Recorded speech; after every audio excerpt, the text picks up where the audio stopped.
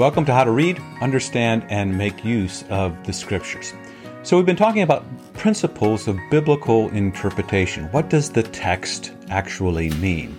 And then always asking a follow-up question. So once we understand the meaning of the text, how is it apply to me? What use, what salutary use does God want to use these words to do something in my life, to apply it for my good? So we talk about that as the principles of interpretation, but also the application of the text for daily life. So here's the good news, is that God wants to reveal himself to us. So it is God's word. We say, this is the word of the Lord when we read the scriptures. But interesting enough is that God reveals himself to us through human language. So he uses human words, and those words are put in sentences, and there is grammar there and syntax, and there's paragraphs, content. There's authors writing in a certain place and time in history, so there's a historical context.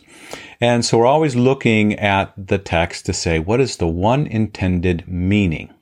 What is the one intended meaning of this text? Not looking and over-spiritualizing it and trying to find 4 levels of meaning, but what is the one intended meaning of this portion of Scripture? So a text cannot mean what it never meant. And so we're going to talk about the use of words. Again, this is the word of the Lord. But as the Scriptures reveal to us, this word of the Lord comes through apostles and prophets from the Word made flesh himself, Jesus, the one we know as the Christ. So the use of words. So sometimes words are used, and they don't always have the same sense or meaning to them. And again, we'll find this. We can find the meaning of the words from the context. So a word can have a broad sense, a wide sense of a meaning, or in other places it can be used in a narrow sense. So such words that we'll talk about in this video are gospel and repentance. And you might think, well, gospel and repentance, that seems to be pretty clear what it means. But given a context, it can either have a broad or wide sense or a narrow sense. And this is a discussion, by the way, that the Lutheran fathers in the Confessions also had in the Formula of Concord and the Solid Declaration, Article 5. They talk about this. These words, law and gospel, and how the word gospel can have a broad meaning to it, but also a narrow sense or a narrow meaning to it. And the context helps us understand. So let me give you these examples. So the gospel, in the broadest sense, in the widest sense of the word, means all of the teachings of Jesus. The message of the law and the gospel. The law pointing out our sin and saying, you have sinned, you have fallen short of the glory of God. And the gospel in its proper sense, the narrow sense, saying, well, look, turn your eyes to Jesus, the Lamb of God that takes away the sin of the world. So the gospel can have this broad sense as all of the teaching of Jesus. We see this in the Gospel of Mark, and the English Standard Version helps us understand this. In Mark chapter 1, it says, the beginning of the gospel of Jesus Christ, the Son of God. John appeared baptizing in the wilderness and proclaiming a baptism of repentance for the forgiveness of sins. So that's the broad sense. This is the beginning of the gospel, the good news, all of the teaching of Jesus Christ. So if you read, the Gospel of Mark, you're not just going to hear that Jesus Christ died for your sins. You will hear repent, turn from your sins. So in this case, the word gospel has a broad meaning, all of the teaching of Jesus. At the very end of the Gospel of Mark, Jesus says to his disciples, go into all the world and proclaim the gospel to all of creation. Whoever believes and is baptized will be saved.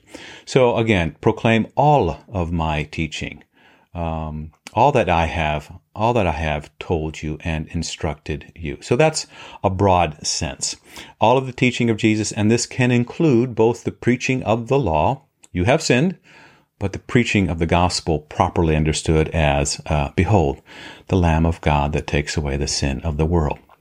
Now, in Mark chapter 1, it says, after John was arrested, Jesus came into Galilee, proclaiming the gospel of God and saying, the time is fulfilled and the kingdom of God is at hand. Repent and believe in the gospel. So now we have the word gospel again in a context, but what does it mean? Repent and believe in the gospel. Well, this is the narrow sense. It's the proper distinction between the law and the gospel. The law, properly understood in its sense, is repent. You have sinned. You have fallen short. You have rebelled. And it brings with us the threats of punishment and fear of that punishment. And its purpose is to point us then to the gospel, we would say in the narrow sense. So now believe the gospel, that specifically Jesus is the Messiah. Behold the Lamb of God that takes away the sin of the world. So this, in this sense, the word gospel doesn't mean all of the teaching of Jesus, which would mean law and gospel, repent and believe. There's no threat of condemnation when you properly distinguish this gospel from the law. It's specifically the proclamation of the forgiveness of sins through the death and resurrection of Jesus. So repent, that's the law, and believe the gospel. Christ died for you. Christ took the wage of sin for you. So again, when Mark begins, this is the gospel. That's the broadest sense, all of the teaching of Jesus. But when the context says repent and believe the gospel, now our eyes are focused on the Son of Man, the Son of God, the sin bearer, the one who knew no sin, who became sin for us, died for that sin, rose again on the third day. Now, okay, the word repentance, same broad meaning and narrow meaning, narrow sense to it. So repentance in the scriptures can mean a person's entire conversion. That they are sorry for their sins, that their heart is cut, and that they believe that Christ died for their sins. So that's a very broad understanding of it. But normally we think of repent as, turn from your sin. So an example, Luke 13, verse 5. No, I tell you, but unless you repent, you will all likewise perish. Luke 15, verse 7. There will be more joy in heaven over one sinner who repents than over 99 righteous persons who need no repentance. So in these two verses, the context is about the entire conversion, that the angels in heaven rejoice, not just because a person comes to a realization of their sin, but that they realize that now the payment for sin is given in Messiah, that Jesus Christ is the one who has died for them. So that's where this word repentance means all of it, all of the process of conversion, being born again, being made alive. You could say law and gospel. Now, repentance in the narrow sense, and this is probably usually the way we think about it, means to truly acknowledge sin, to be heartily sorry for those sins, and to have the sense that I don't want to do this. I want to stop doing it. I want to turn from it. So we see this in Mark chapter 1, verse 14 and 15. It says, now after John was arrested, Jesus came into Galilee proclaiming the gospel of God and saying, the time is fulfilled and the kingdom of God is at hand. And Jesus says, first sermon, repent and believe in the gospel. Repent and believe in the gospel. So very narrow and distinct, right? Repent and believe in the gospel. Turn from your sin, acknowledge your sin, agree with God about your sin, right? That's repent. But just don't be left there. Turn your eyes to the Lamb of God that takes away the sin of the world. So properly understood again, repent as the law and believe in the gospel as the payment for sin, being Jesus, his death and his resurrection. Now, again, Luke chapter 24, Jesus explains what all of the scriptures are talking about. He opens up the law and the prophets and the Psalms, and then the text says he opened up their minds so they could understand the scriptures, and he said to them, "This is what is written, that the Christ should suffer and on the third day rise from the dead, and that repentance for what?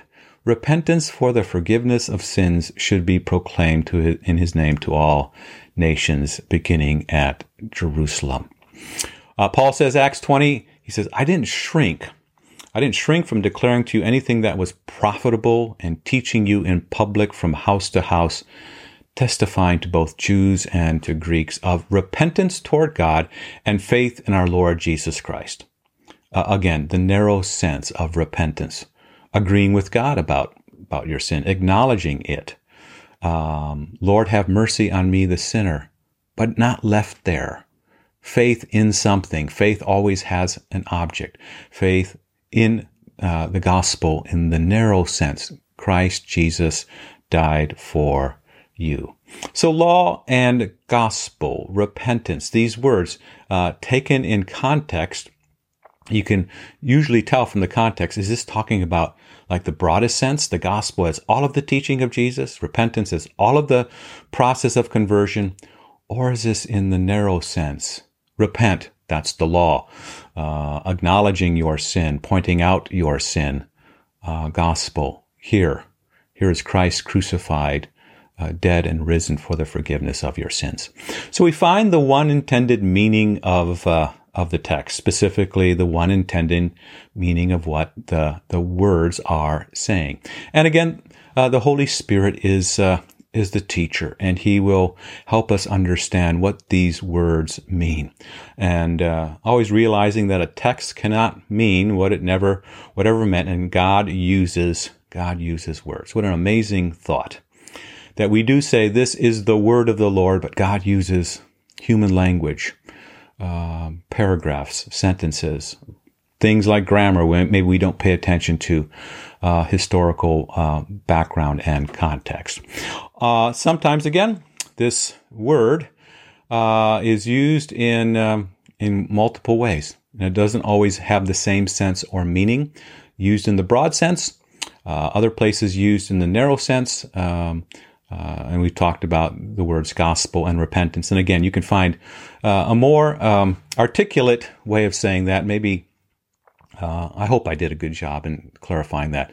But a very articulate way of saying that in the Formula of Concord, the Solid Declaration, Article 5, where it talks about the law and the gospel.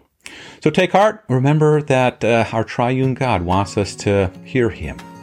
He wants us to understand him, wants us to know him, wants us to believe and trust in him. And that though this word of God points out our sin, right, the law, in the proper understanding, the distinct understanding of the gospel is that Christ is for us. He lives in, works through us. He is with us always, even to the very end of the age.